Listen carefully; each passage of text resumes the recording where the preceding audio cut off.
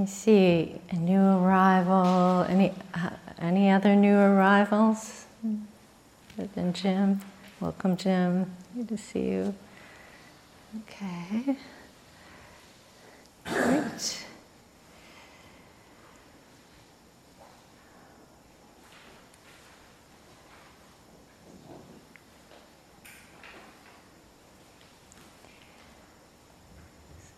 So we're going to start our mornings off with some Dharma study, some touching base with the tradition of the practitioners and the voices of the past in the Buddhist tradition that have celebrated the power of wild spaces and wild things.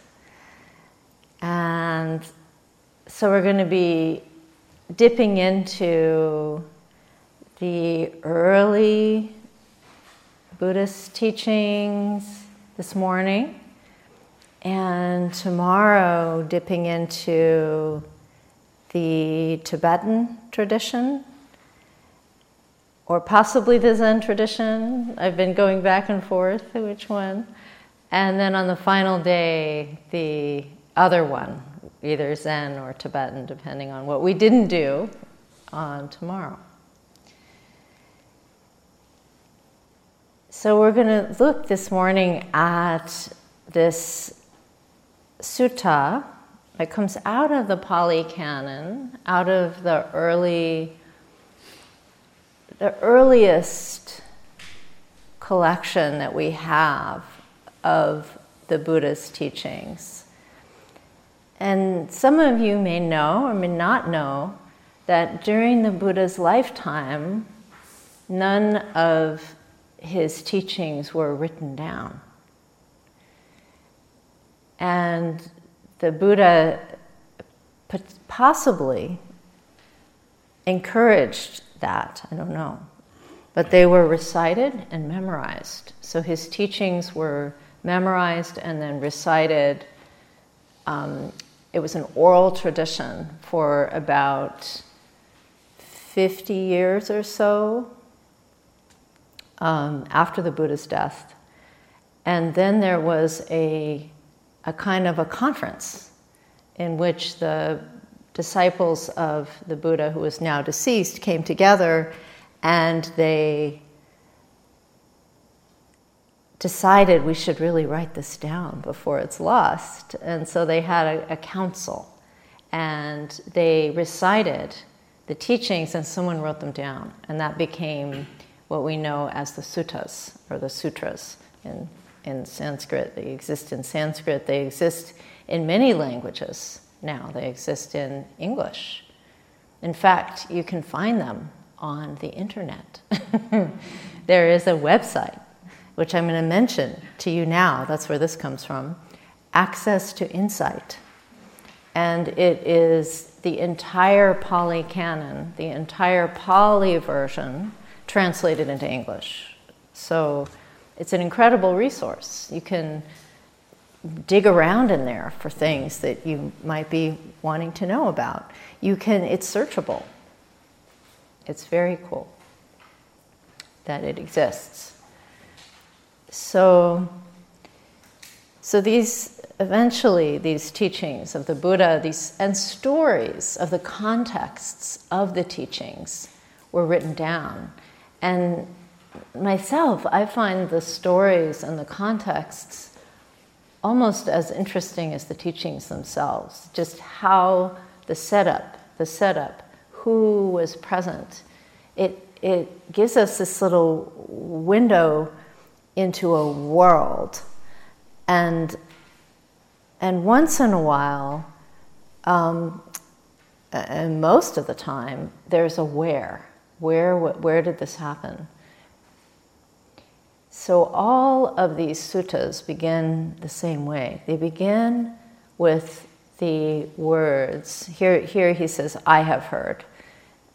Some translators, the earlier translators, at least of my generation, translated that as, thus have I heard.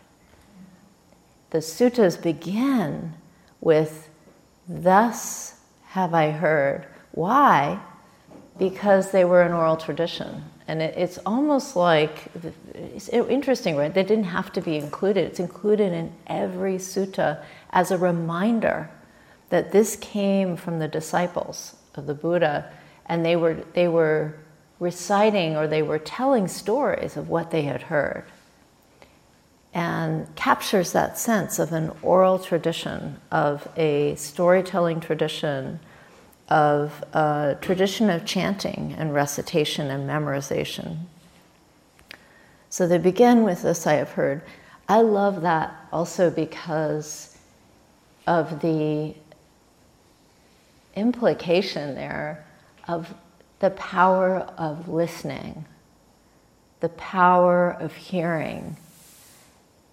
Thus I have heard, the power of deep listening in this tradition, that it's a part of this lineage. And on this retreat, we're going to be doing that practice together. Some out in the wild, we're going to be practicing deep listening to see, what do we hear in those wild spaces? What kind of Dhamma or Dharma comes into our ears and into our body, comes through us? So there's a sense in the suttas of this power of receptivity. Thus I have heard. Thus I was receptive, and this filled my vessel, and now I'm pouring it forth. This idea of that this tradition of receiving and absorbing and pouring forth, like a river from generation to generation. So they begin that way, and then they begin with a place, as this one does.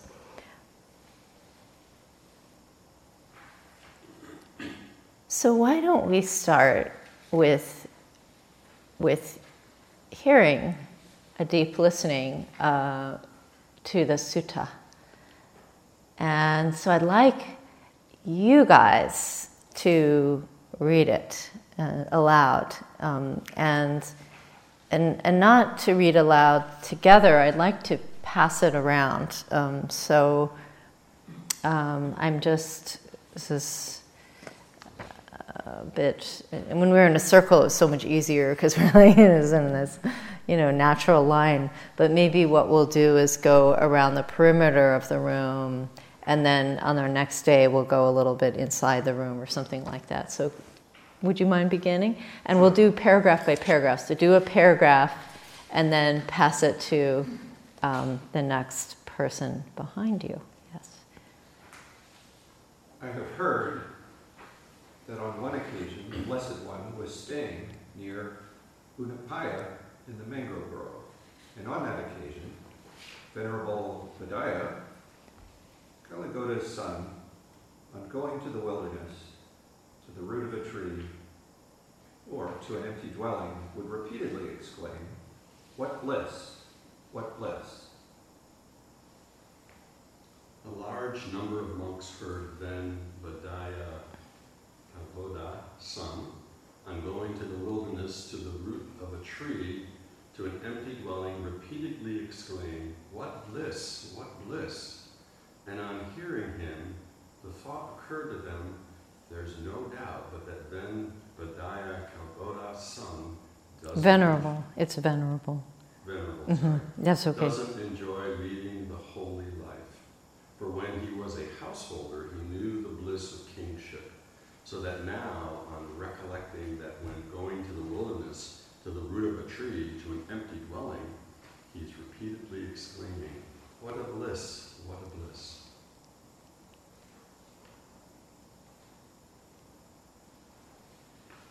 So they went to the Blessed One, and on arrival, having bowed down to him, sat to one side. As they were sitting there, they told him, "Venerable Buddha, Kalagoda's son, Lord, on going to the wilderness, to the root of a tree, or to an empty dwelling, repeatedly exclaims, 'What bliss! What bliss!' There's no doubt but that Venerable Buddha doesn't enjoy leading the holy life. For when he was a householder, he knew the bliss of kingship. So that now, on recollecting that when going to the wilderness, to the root of the tree, or to an empty dwelling, he's repeatedly exclaiming, "What bliss! What bliss!" Then the Blessed One told a certain monk, "Come, monk, and my name call Buddhist, saying, the teacher calls you, friend Buddhist." Responding, "As you say, Lord," to the Blessed One, the monk went to the Venerable Buddhist, Kali-Yuga's son, and on arrival he said to him, "The teacher calls you, friend Buddhist."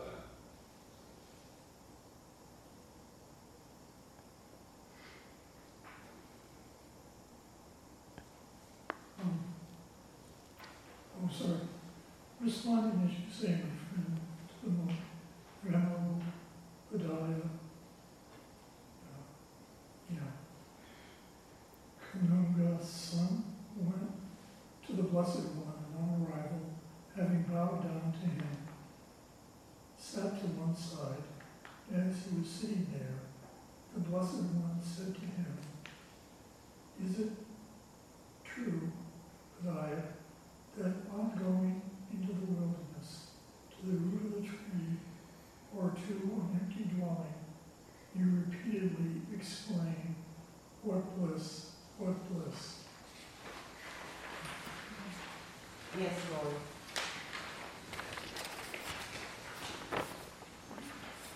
What compelling reason do you have in mind that when going to the wilderness, to the root of a tree, or to an empty dwelling, you repeatedly exclaim, 'What bliss, what bliss'?" Before, when I was a householder, maintaining the bliss of kingship, Lord, I had guards posted within and without royal apartments, within and without the city, within and without the countryside. But even though I was thus guarded, thus protected, I dwelled in fear, agitated, distrustful, and afraid. But now, on going alone to the wilderness, to the root of a tree, or to an empty dwelling, I dwell without fear, unagitated, confident, and unafraid, unconcerned, unruffled, living on the gifts of others, with my mind like a wild deer. This is the compelling reason I have in mind that when going to the wilderness, to the root of a tree, or to an empty dwelling, I repeatedly exclaim, "What bliss, what bliss." Then, on realizing the significance of that, the Blessed One on that occasion exclaimed, "From whose heart there is no provocation, and for whom becoming and non-becoming are overcome. He, beyond fear, blissful, with no grief, is one the devas can't see."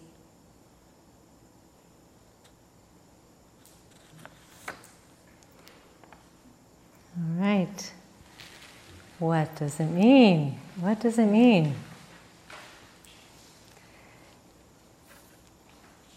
So, just to say about Dhamma study a moment, we might think there's a real meaning there.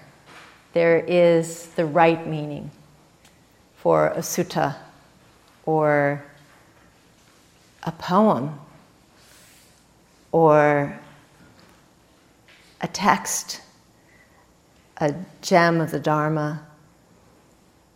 But actually, all texts are like worlds, and we can play with all the meanings, and there is no right meaning, actually. You know, we might think there is a right meaning, but there isn't. And you could go to school, get your PhD in religious studies and beyond, and become a scholar of the language, and you still wouldn't know the right meaning. Because the right meaning is whatever meaning you find in the text. And so I like to say that because when we start studying these texts that come out of a very different world than our own, we may think that we don't really know, or that we don't have the training or the education to know the real meaning. But actually, as somebody who knows some of these languages and has done some of that study, I can tell you that all the texts are multivalent, and they speak to us where we are and as we are. So I just want to kind of put that out there as the sort of bedrock of our Dharma study. And now I want to try a particular way of approaching the text that will help us begin to massage it and to communally, as a sangha, see what happens when we massage it and when we explore it. And so the first thing that I'm going to do is just ask you to speak out words or phrases that caught your attention when we just read this. And so you can just speak them out into the room. Bliss. Repeatedly. Root of the tree. From whose heart there is no provocation. Okay. No, slow down a little bit. Slow down a little bit. This is great. But when you hear someone, just pause, let it sink in, and then speak. And it may be that some of us speak over each other. That's okay. What is a deva? Householder.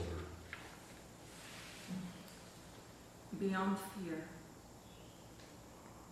Root of a tree. Say again. Who just spoke? Oh, can you say again? You might. One more time. Sorry. Okay. Empty dwelling. Becoming and non-becoming are overcome. Wilderness. Unafraid and unconcerned. No provocation. Unagitated.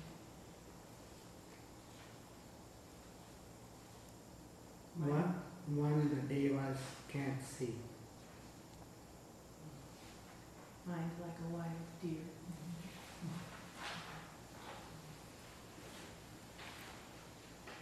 With no fear.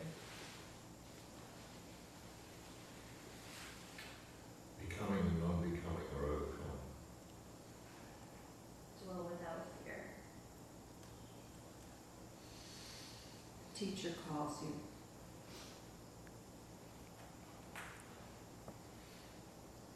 Mind like a wild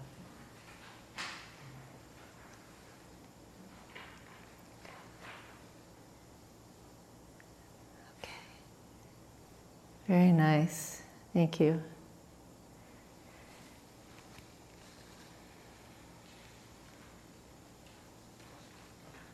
So now let's take a moment and settle on some of the feelings that you had when you heard the words of the sutta. And it might be that feelings changed. It might be that certain feelings were mirror-like with it. There could be anything, right, that comes up when we're reading a sutta. The suttas stimulate our emotional self, our emotional body. So what are the feelings that come up? Let's just take a moment for that. Bring those into the room. You can go ahead and speak them. gratitude. Hopeful. Wonder. Connection. fear.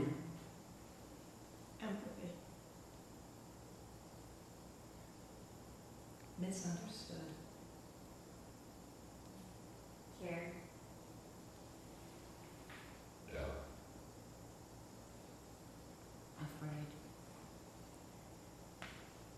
Anger. Embrace. Boredom. Steadiness. Relief. Together. Possibility. Freedom.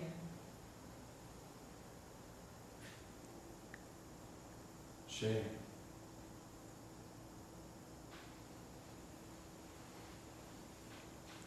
Skepticism.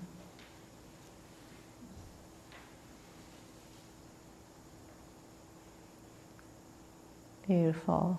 Thank you. So that gives us some collective window into the sutta already, and into our responses to the sutta.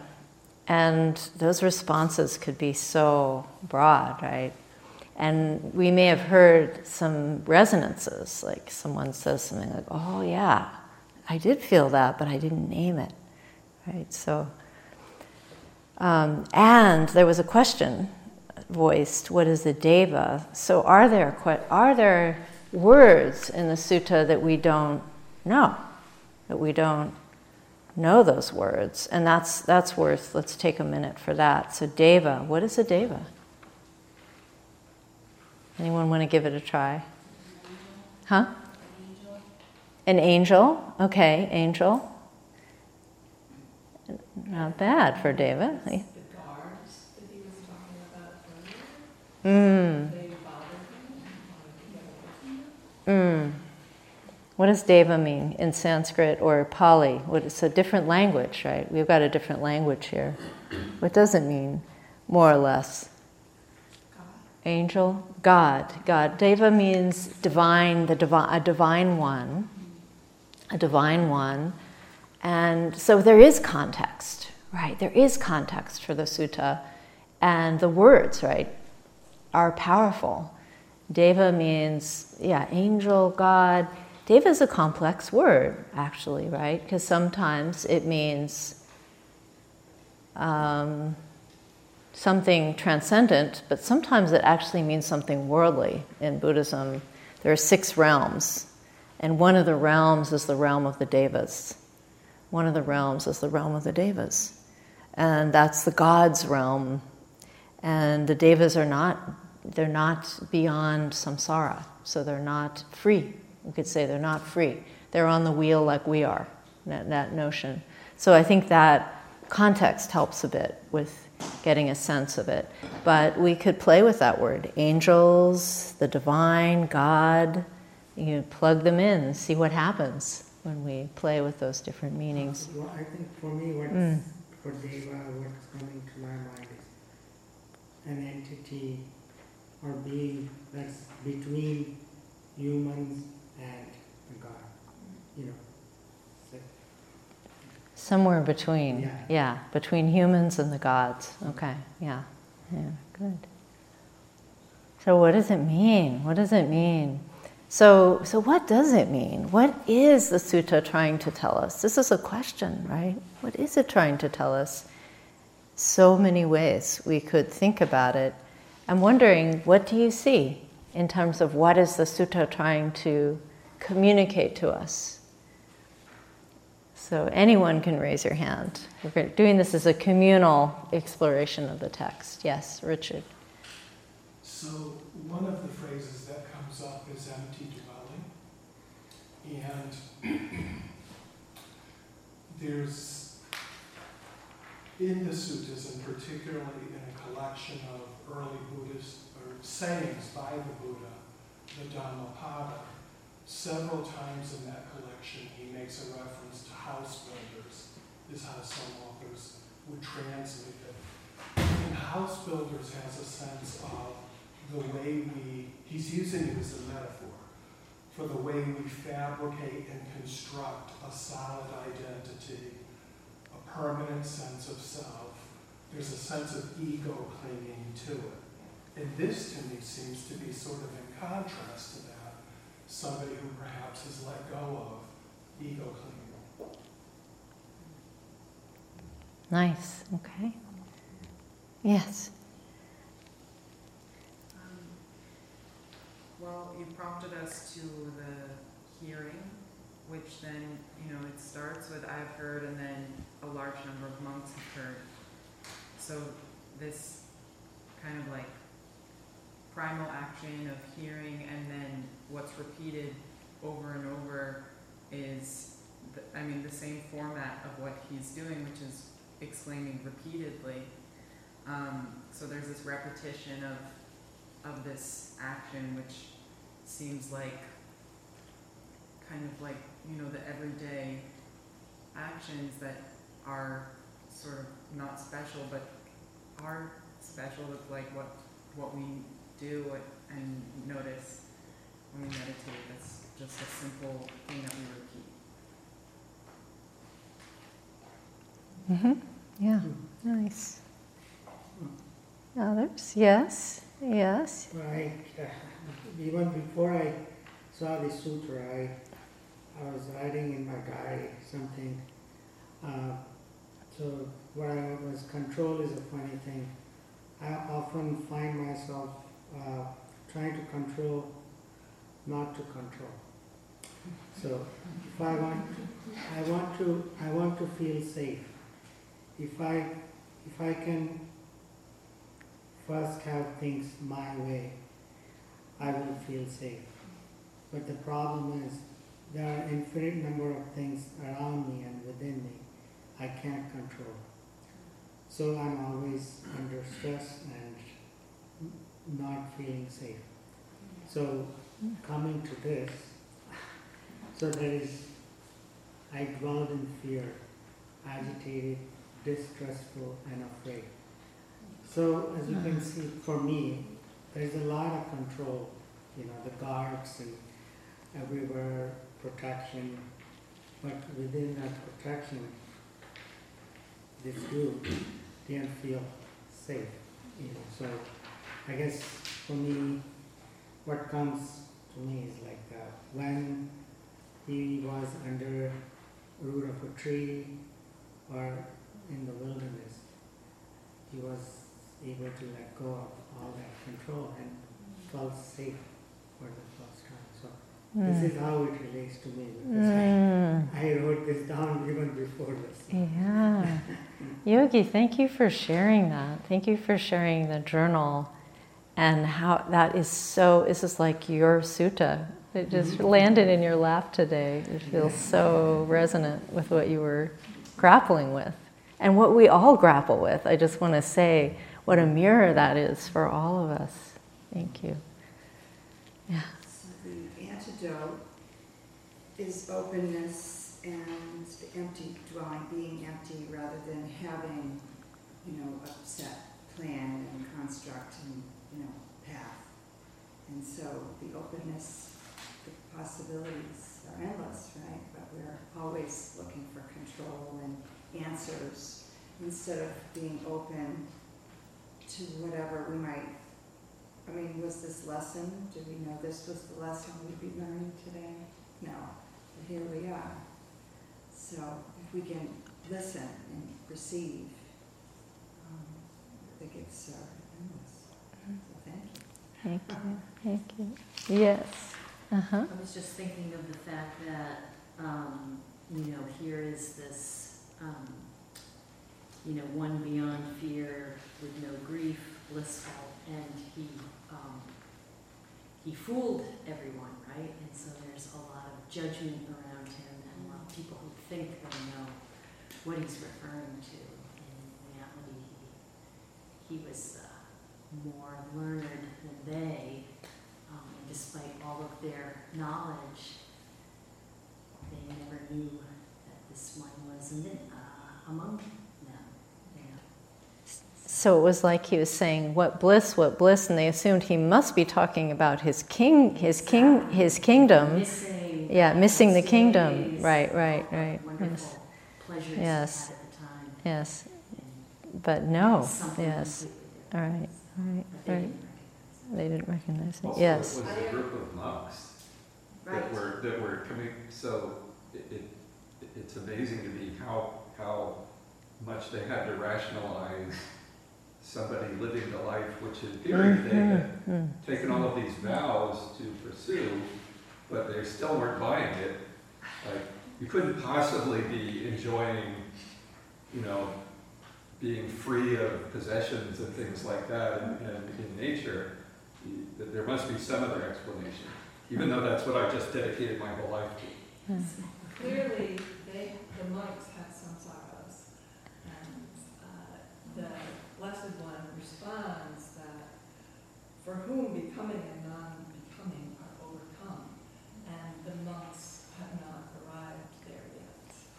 And I guess neither have the devas.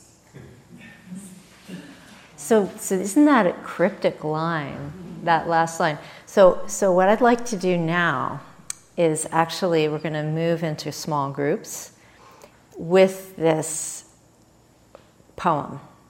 And I want to move you into your groups that are going to be your home groups for the rest of the time, to work on this briefly together.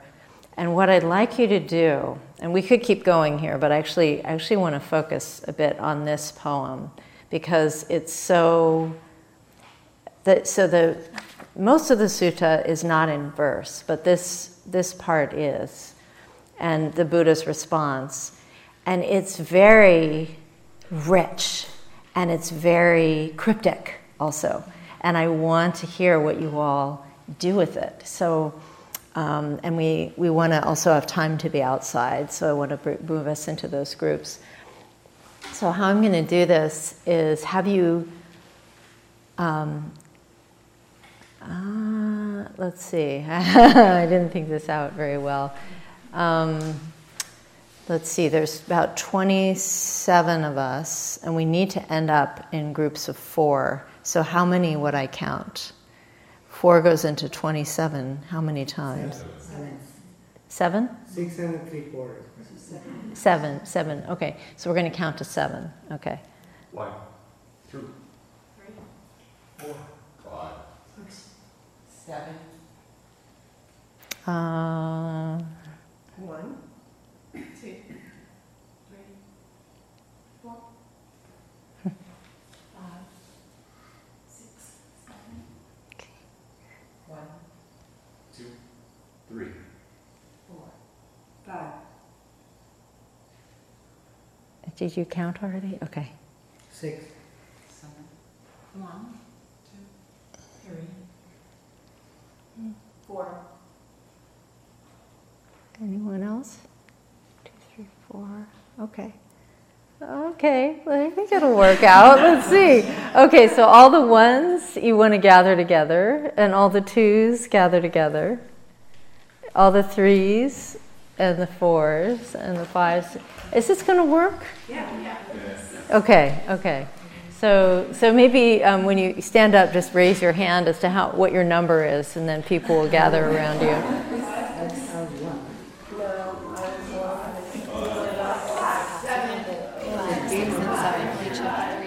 Oh, really? You could, if you want, make a group of 4 and a group of 5, or you could leave it as 3 groups of 3. Between those 3 groups, it would be 9 people. Okay. So it could be like a group of 4 and a group of 5. Okay. So how many people do you have in your group? There she is. Okay. I think we didn't quite do it right. You should have 4. So we may have to... Does anybody have 2? I forgot my number. You forgot your number? Okay, go join a group of 3. Go join a group of 3. You have 4. Okay. Okay. I'm not sure. I could be a 5. Just join a group of 3. Any group of 3 will do. Yeah, there you go. And the other, well, I guess we have groups of 3. That's going to be all right. Okay. Are there any groups of 2? No groups of 2. You're a group of 2? Okay, so you guys each need to join a group of 3. Each of you. The 2 of you need to find a group of 3, but not the same group. Because we want to. So Jim needs a group of 3. So if you're a group of 3, raise your hand so Jim can join you. Any groups of 3? Everyone's in a group of 4? Okay, Jim, join any group. Join anybody, any group. Any group will do. Okay, so we're going to take this poem. You're going to take this poem. We're going to spread out. So you can spread out in that room. You can spread out outside. You can spread out in here. And the question is going to be, what does it mean becoming and non-becoming are overcome? What does that mean? What does it mean to be beyond fear? And what does it mean to be one that the devas can't see? Okay, so those 3 questions, but you can bring other things in there as well. Okay, got it? All right. What does it mean to be that becoming and non-becoming are overcome? What does it mean to be beyond fear? And what does it mean to be one the devas can't see? What does that mean? And so you have 15 minutes, and you're going to come back at 5 till. Okay? You may disperse, and we'll see you at 5 till.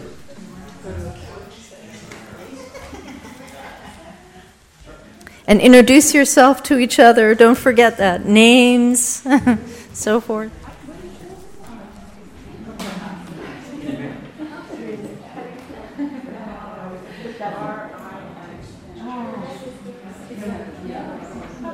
Kind of an interesting one. I haven't.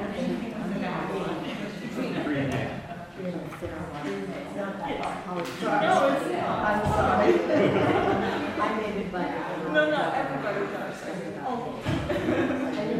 I'm Eric.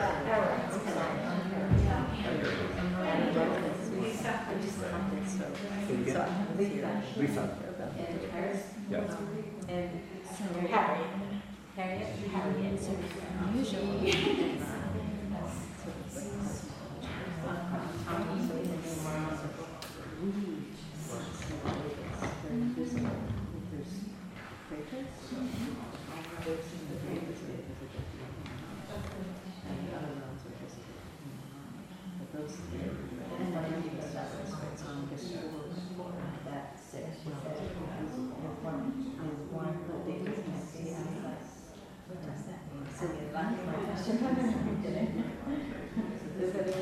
Pretty mysterious. I know what it means to me. Yeah, that you become enlightened and you are lost part of everything. The dream. But how does that relate to what the devas can see? Well then, you're part of everything. You're not. There's no. It's like There's nobody to see. no substance. Yeah, because we can't. Yeah, I was just The trying to check on existence of why anything. they say what the devas can't see. Yeah. You know what I mean? Like, Maybe because they're special. Like there's They are better. They're better than us. In Yeah, everything. they're special, but they're not complete. Like they are still going through. right. So like maybe even the devas can't see. Yeah. You still have to cycle. That's what it means to me. That makes sense. I almost have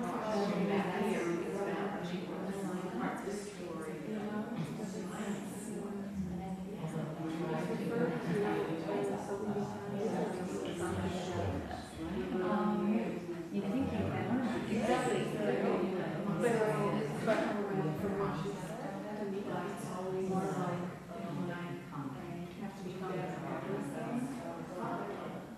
That's what if I could awaken? Yeah, that'd be better. Yeah, I know. And my was just like, wait a minute, I don't understand. No, I like awaken. Or what keeps coming to mind is I like to when you're to the other side.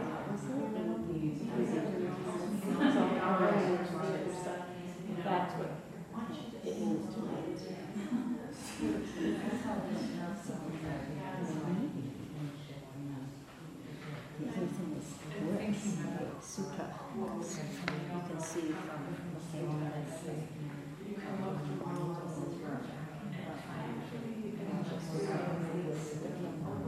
So it's kind of this super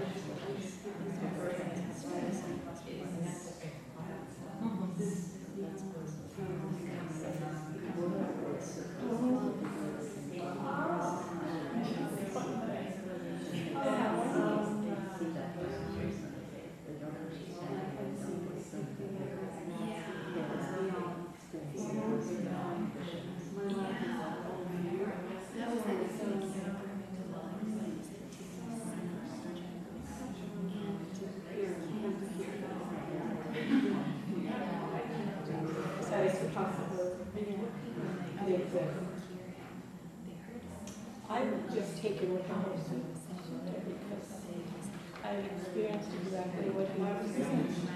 The snow-covered mountain, I just feel the most sacred. All of a sudden,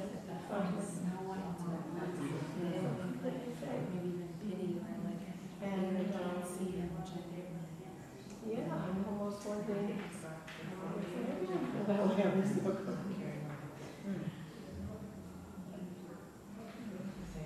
The idea of what they do is being protected.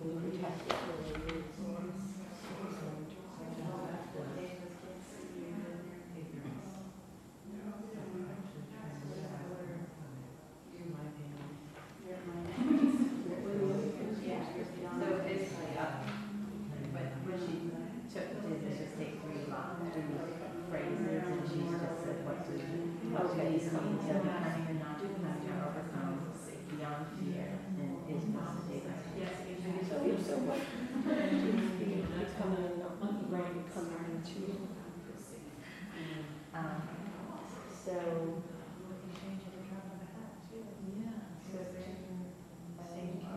yes, and to me is thinking about what's next. Becoming and not becoming like I'm no longer, there is no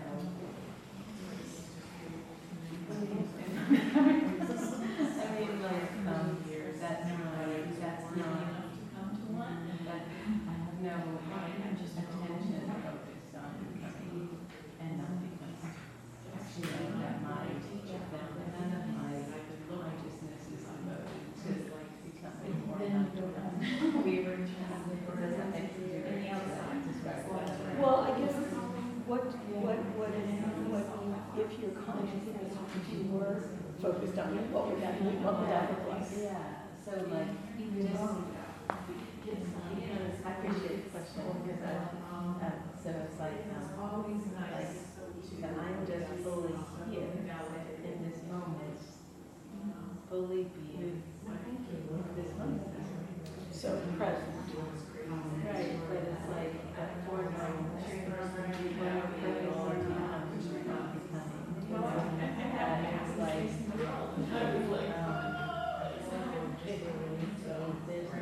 it's almost like I just think of it kind of like this full presence to just this moment. To me, I kind of experience that as the complete mystery of anything that ever happened in any moment. And being there for that. Oh, wait. Yeah, so being real, so because any little bit of becoming interferes in being fully present in this moment, the infinite possibility of what this moment like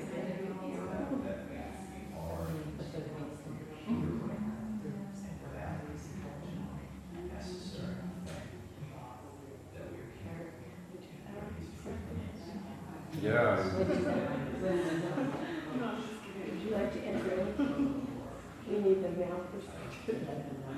I'm still puzzling over becoming and not becoming. Well, what was the other was? I was saying like selfish, We are coming to I think indulgent. yeah. Indulgent.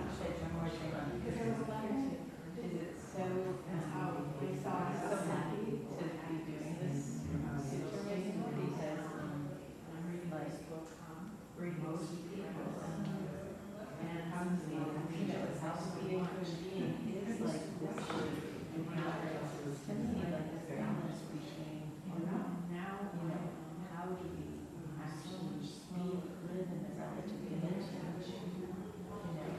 from a place of attention to it all the time, not becoming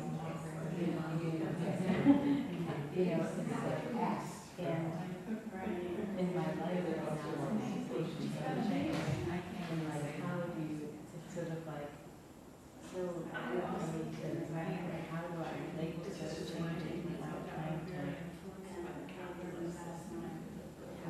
how do I relate to those changes? How do I place it in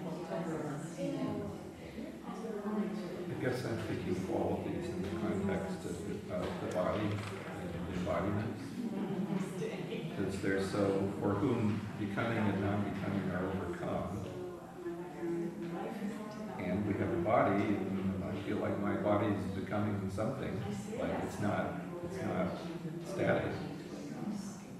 So what does it mean to overcome? And beyond fear, okay.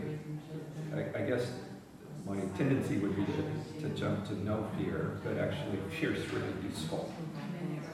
I had a patient who had no fear, and he kept getting himself into all of these ridiculous problems because he would, wander into people's houses and start conversations with them. And he actually could use some more fear. And so there's, what does it mean to be beyond fear when your body has fear, when it's threatened, and actually if you don't listen to that, really terrible things can happen. And what is it about, what happens to the body that the devas can't see it?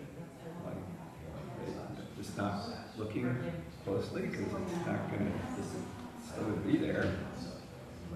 What are they? Seems like there's something simple there that so I'm just curious about how this sort of goes with the theme that we're here for.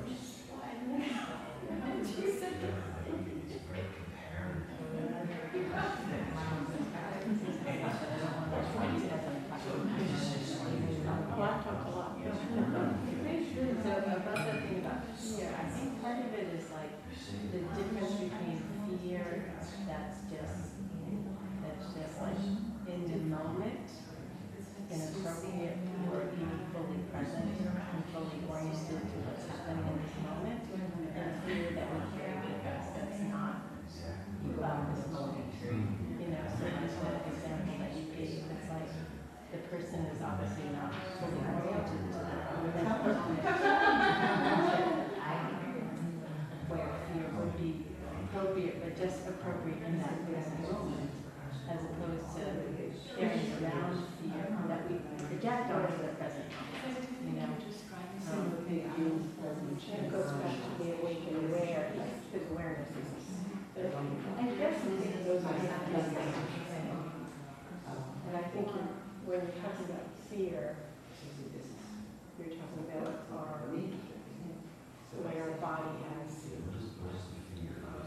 the way our survival instincts are, how we've evolved over centuries, and how it's just that. Yeah, fear is helpful, and I think there's a slightly different.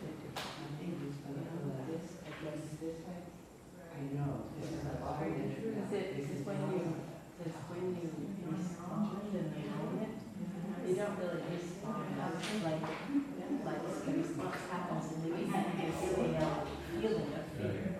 Like there's no like the fear. We don't carry fear around with us.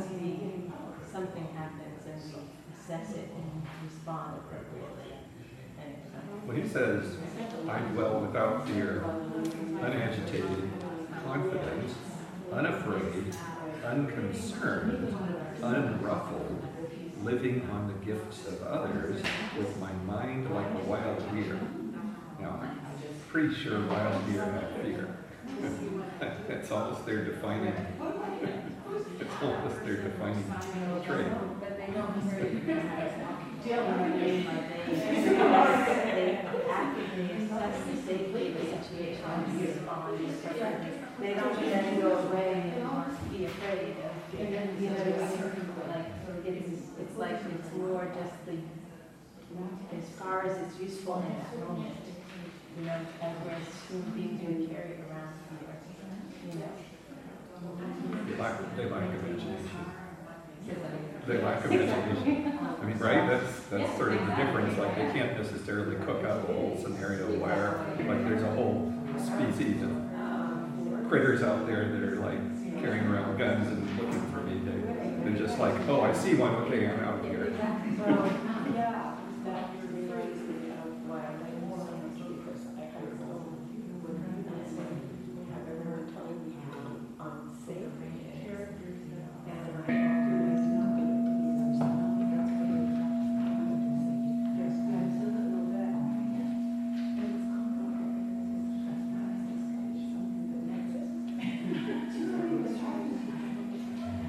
Oh, we have to share on behalf of the group.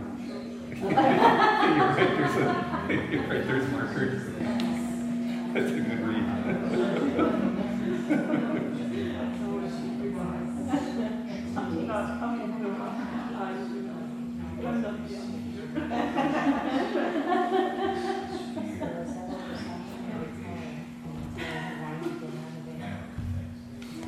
Are we voting? I think it's enough.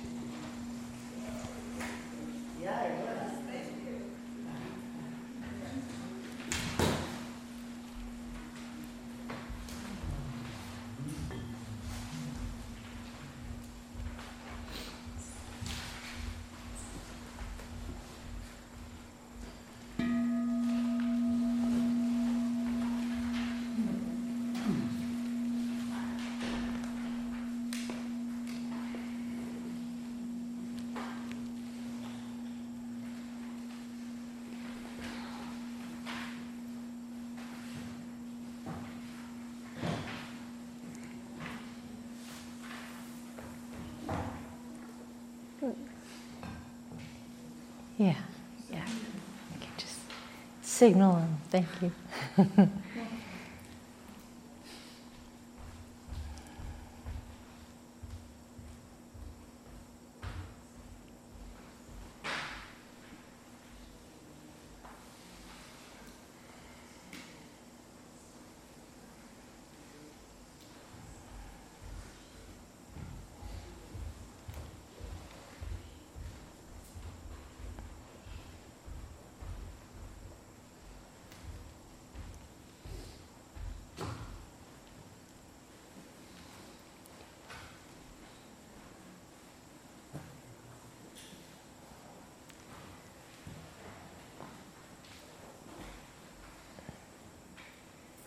So if I can have a volunteer from each group, and I know I didn't say that before you went off in your groups, but if you could, if anyone could volunteer to summarize your group, what you found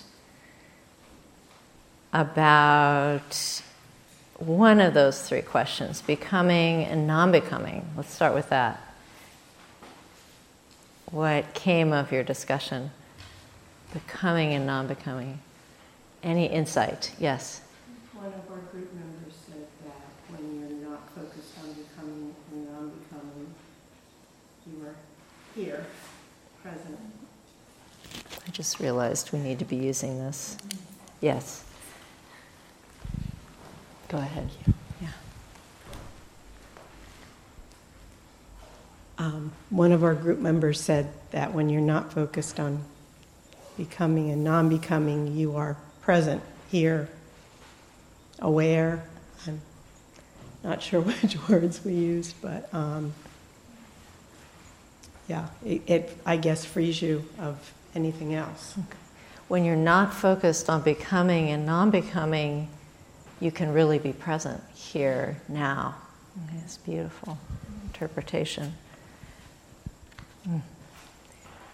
Other insights that struck you? Yes, yeah, you can just pass it. Yeah, you have to wait for the mic because for the recording. Thank you.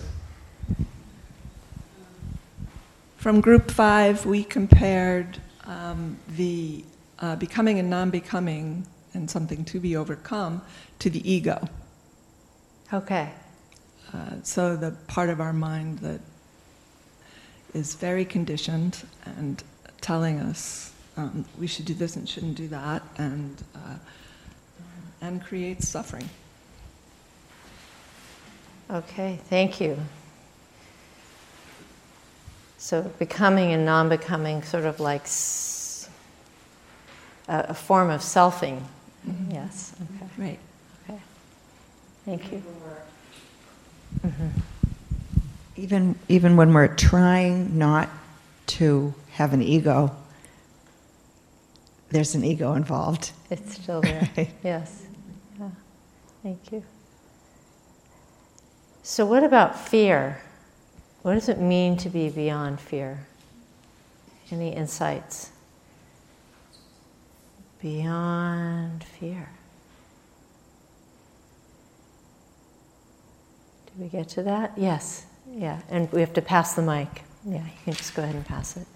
Yeah. Thank you.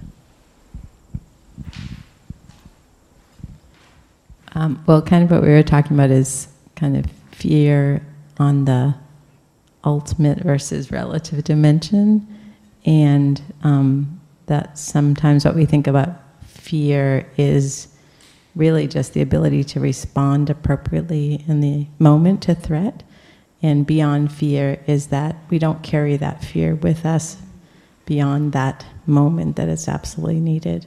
And maybe even we don't even experience fear per se, but just a appropriate reaction to threat, or appropriate response to threat. Mm. We need some fear, right? Yeah. So, but beyond that, we don't need it, right? Something like that. Nice. Yes.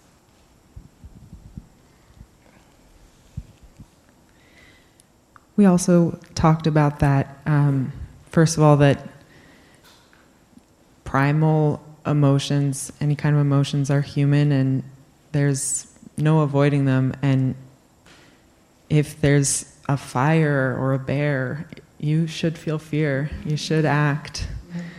You shouldn't just meditate in that moment. But then, yeah, I liked what your reflection that you shared, that then the moment changes and hopefully there's a peaceful moment and you don't have to carry that fear. So again, we talked about the duality, the becoming and non-becoming, and how hard it is to just be with whatever is happening and rise to the moment if it's calling for fear or anger or whatever emotion is, response is natural.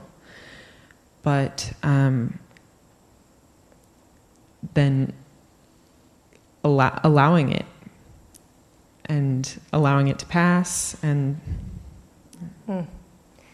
These are awesome reads, by the way, I should say, because it's so easy to read this as, okay, let's just get rid of fear and it's all going to be bliss. But these are nuanced reads. Thank you. Yeah.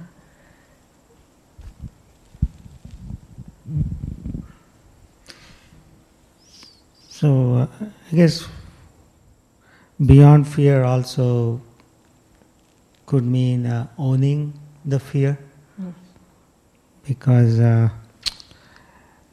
guess in Sanskrit it says tena taktena bunjita, which means if you own something, then only you can let it go. So I guess for me, owning the fear, acknowledging it, then I can access the safety within. Lovely. Like that quote. That would be a good one to, yeah, thank you. Let me ask you for that one later.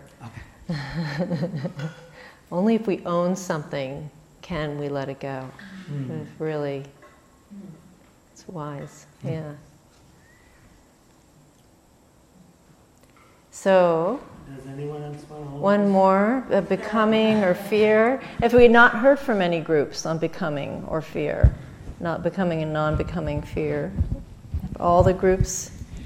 Group 4 hasn't spoken. Group 4, how could you?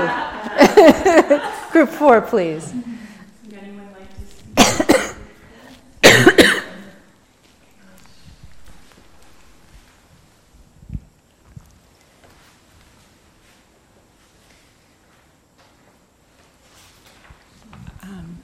I'm going to do my best here, everybody, guys.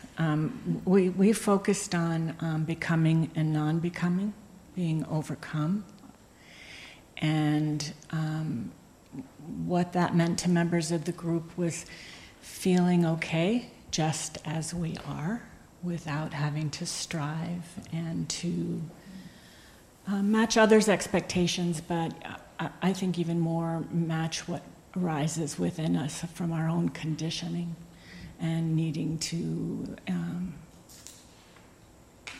react from that, being free. One thing I said, so I like it,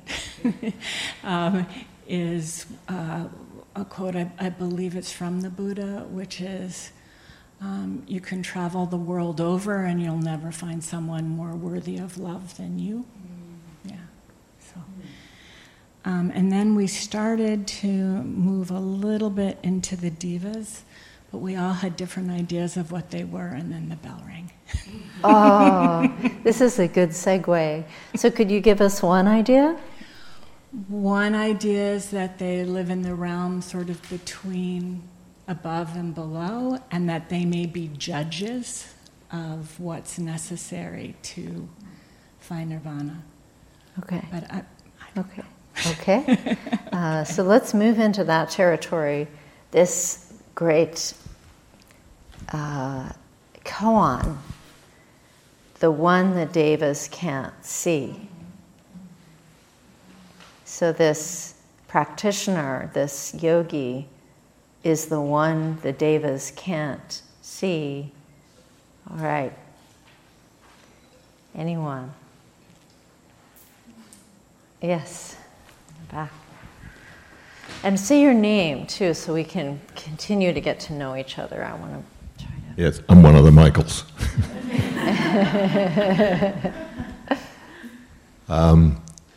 We were also, what was just said, seeing the devas in some kind of in-between place.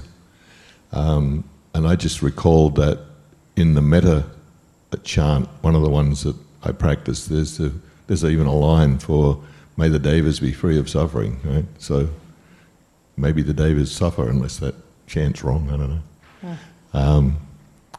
So they're still in to some extent, I guess, a worldly realm, whereas the yogi who has done all these things and has all these attributes has really transcended that.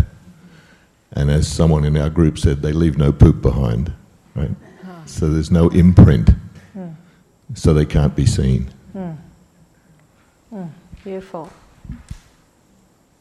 We're still Yes. curious about what the devas really are. Uh-huh. Yeah, a nice read.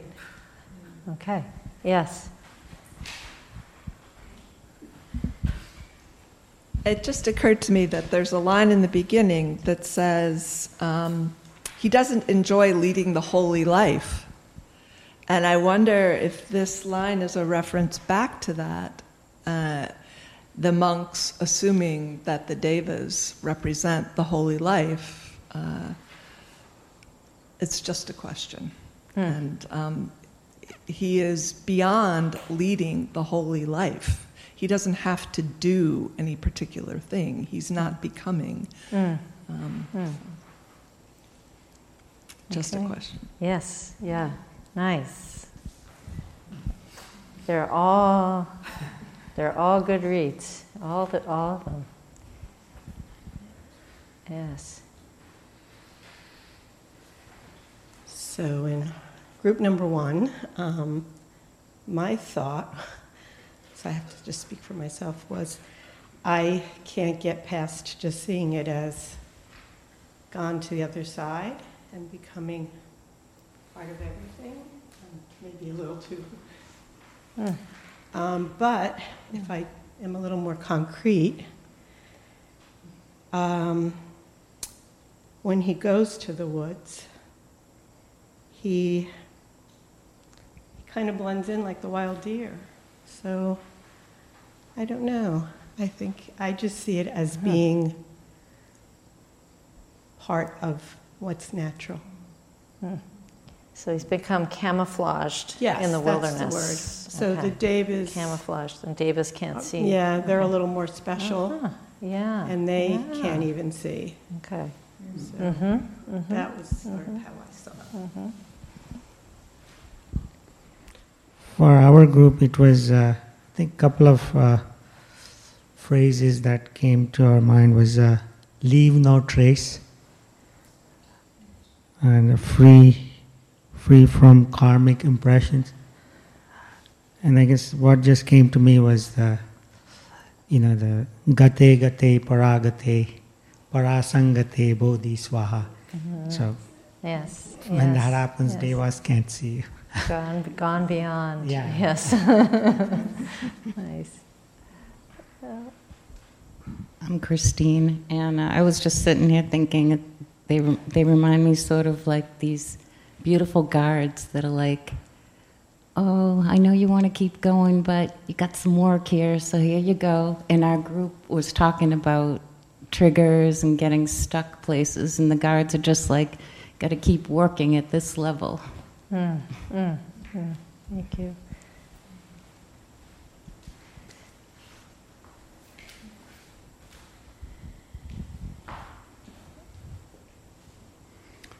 So I'm Mike. Another Mike. Michael. Thank you for For me, the idea of the devas can't see has something to do with this place of non-duality, sort of beyond. So I think of devas as part of creation, as part of something that is created, has certain qualities, and that we're talking about something that goes beyond those qualities, and it's not even not creation. It's a space that's not creation. It's not creation, and it's not creation. It's a space that is a totally different space, and that's what it meant to me. Yeah. Thank you. Yeah, I had a similar reaction, and I love all the interpretations. But what I love most is if you just say the line to yourself, is one the devas can't see. It's the space that opens up after you say that phrase that is so compelling to me. Thank you.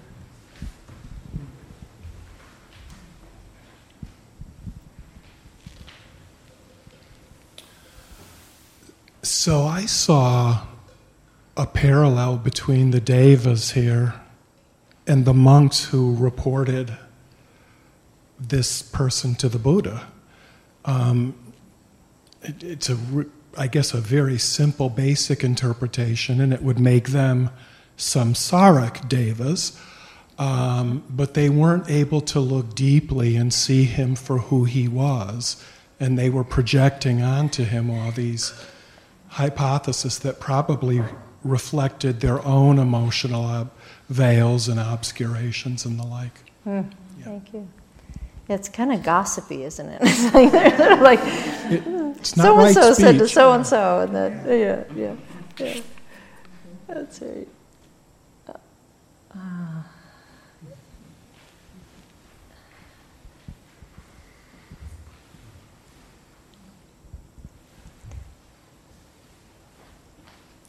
Well, I was just inspired by your reflection. I'm sorry, Eric.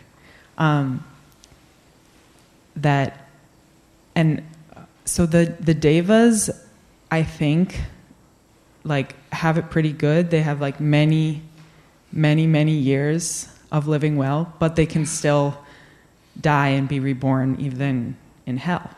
So they're not off the hook. And then the space after is like not nameable. That's above that. I guess just echoing what you said. I thought that was really interesting. So this, behind you, that I want to come back to, the unnameable. Yes, but go ahead. Mm-hmm.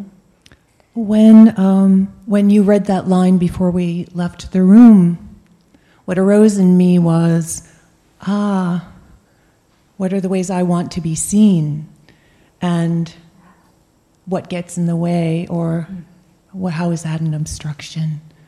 And we also talked in our group about, I have a fuzzy idea of what devas are, and people have offered many different interpretations, and also how people in our lives can be a kind of deva for us, or what are the devas in myself that are judging. Yeah, very nice. The inner devas, yes, yeah.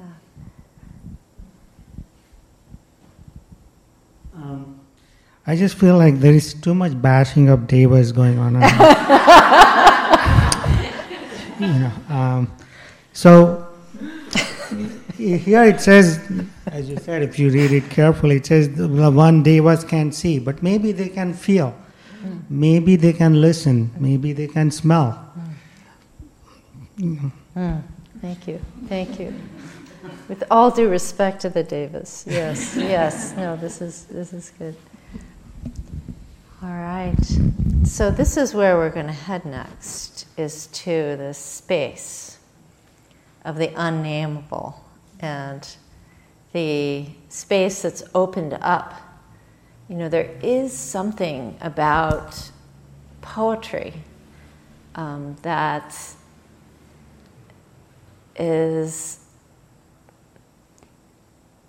gets underneath our conceptual mind. And so I appreciated just now the naming of the unnameable, or the sort of naming of there's a kind of a indescribable gap that opens up when we are working with verses and with deeper truths, in fact, and that they are more present in some ways. They get more present in our body than they are in the mind, and the body understands poetry better, I think, in some ways than the mind does. The emotional self and the embodied self gets the truths that are being transmitted in poetry, and those are very much like the truths that we encounter in the practice of meditation, in the practice of the Dharma, the truths that can't be named because they aren't conceptual truths. And we are starting to access this portal, like this doorway into some totally other way of knowing that has nothing to do with thinking. And so that's what we're going to do right now. We're going to do that. And the wilderness is reflecting that kind of knowing back to us. And because it too is non-conceptual. The trees are not thinking in the way that we think. Are they knowing? Oh, they must be knowing. And the stones are not thinking in the way that we think, but are they present and embodied and communicating? They are communicating. And so in our more civilized environments and our more civilized culture, and I'd say even in our educational system, and even often in the sort of religious education system that we might have been in. Some of us have studied a lot of Dharma or been in these contexts. We may not have received permission to communicate with the wilderness in a deep way.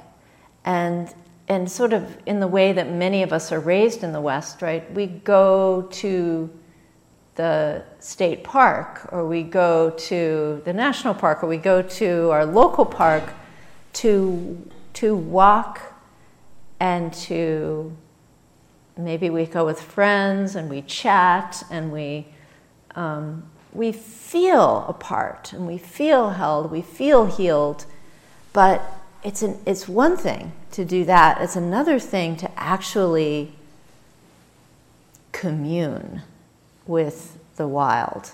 And we can make a practice of the wild, a practice of communing. And part of that practice involves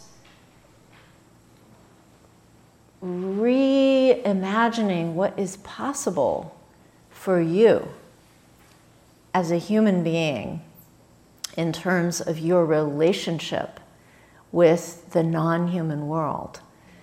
And so what I'm hoping to offer you here, and starting when we go outside here in a little bit, in a few minutes, is some practices that are kind of like cracks to get your foot in the door. Now, we all may have our foot in the door. I'm not assuming that you don't. You may have many of these practices already yourself. So I'm not saying like, I'm going to introduce you necessarily to something that's totally new to you.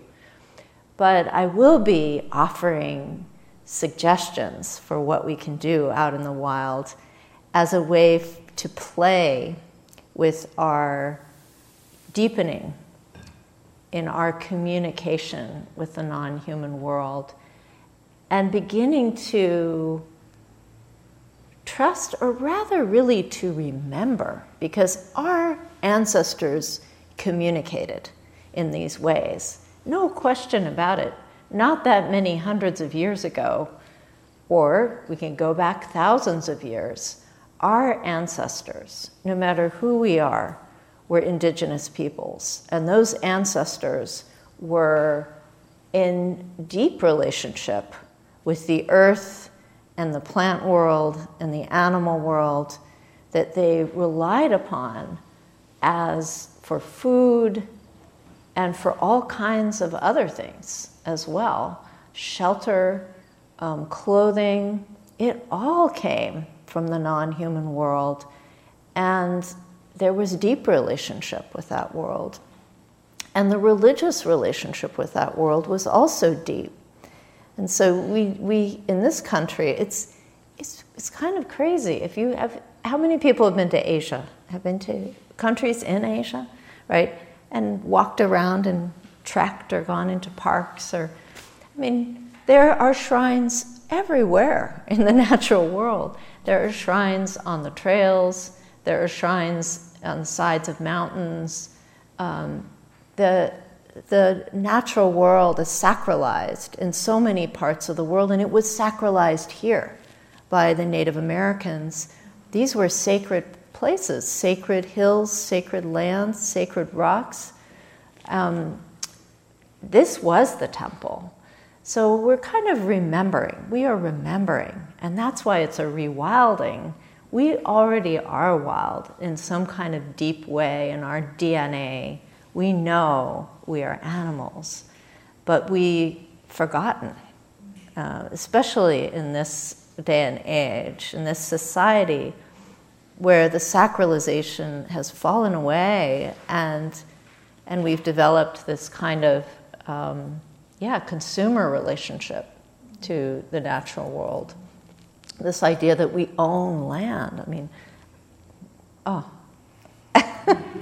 it's very odd. So we're going to be going out into the natural world and exploring some of these ways we can be in deep relationship with the non-human world. And maybe I'll leave it at that, and then we'll take up at the trailhead a little bit about what's next. But I do want you to be prepared for that, so I'm going to let you guys go off for about 15 minutes to your room to get. So we're gonna go outside and do a hike and slow walk around the property on a trail. So you're going to want to have some good shoes, and we aren't going to sit. We're going to keep moving this morning, but we will be sitting this afternoon, so we're going to need more equipment in the afternoon. But this morning, we're just going to keep moving, so you're going to need some good shoes. You might want to bring a backpack just to put a raincoat in it, although I don't think it's going to rain, or just a little shawl or something to keep yourself warm if you think you might need it, or a little overcoat or a shirt. And mosquito repellent, probably, if you're, there is natural mosquito repellent here at BCBS. There is some in the foyer as you walk in the main room. So you can get yourself sprayed up if you like. And any other questions about what we might need on the trail? I think that's all we might need. How long is the hike? About an hour. The whole thing will take us about an hour. Yes. And we'll end up back here for a little debrief. So we're going to be meeting at the trailhead, which is, well, let's see. No, let's just meet in front of the house. Let's meet in front of the house and we'll walk down to the trailhead. I think that's easier. Okay. And we're keeping noble silence until we meet there. Thank you. So 15 minutes, about 10:45.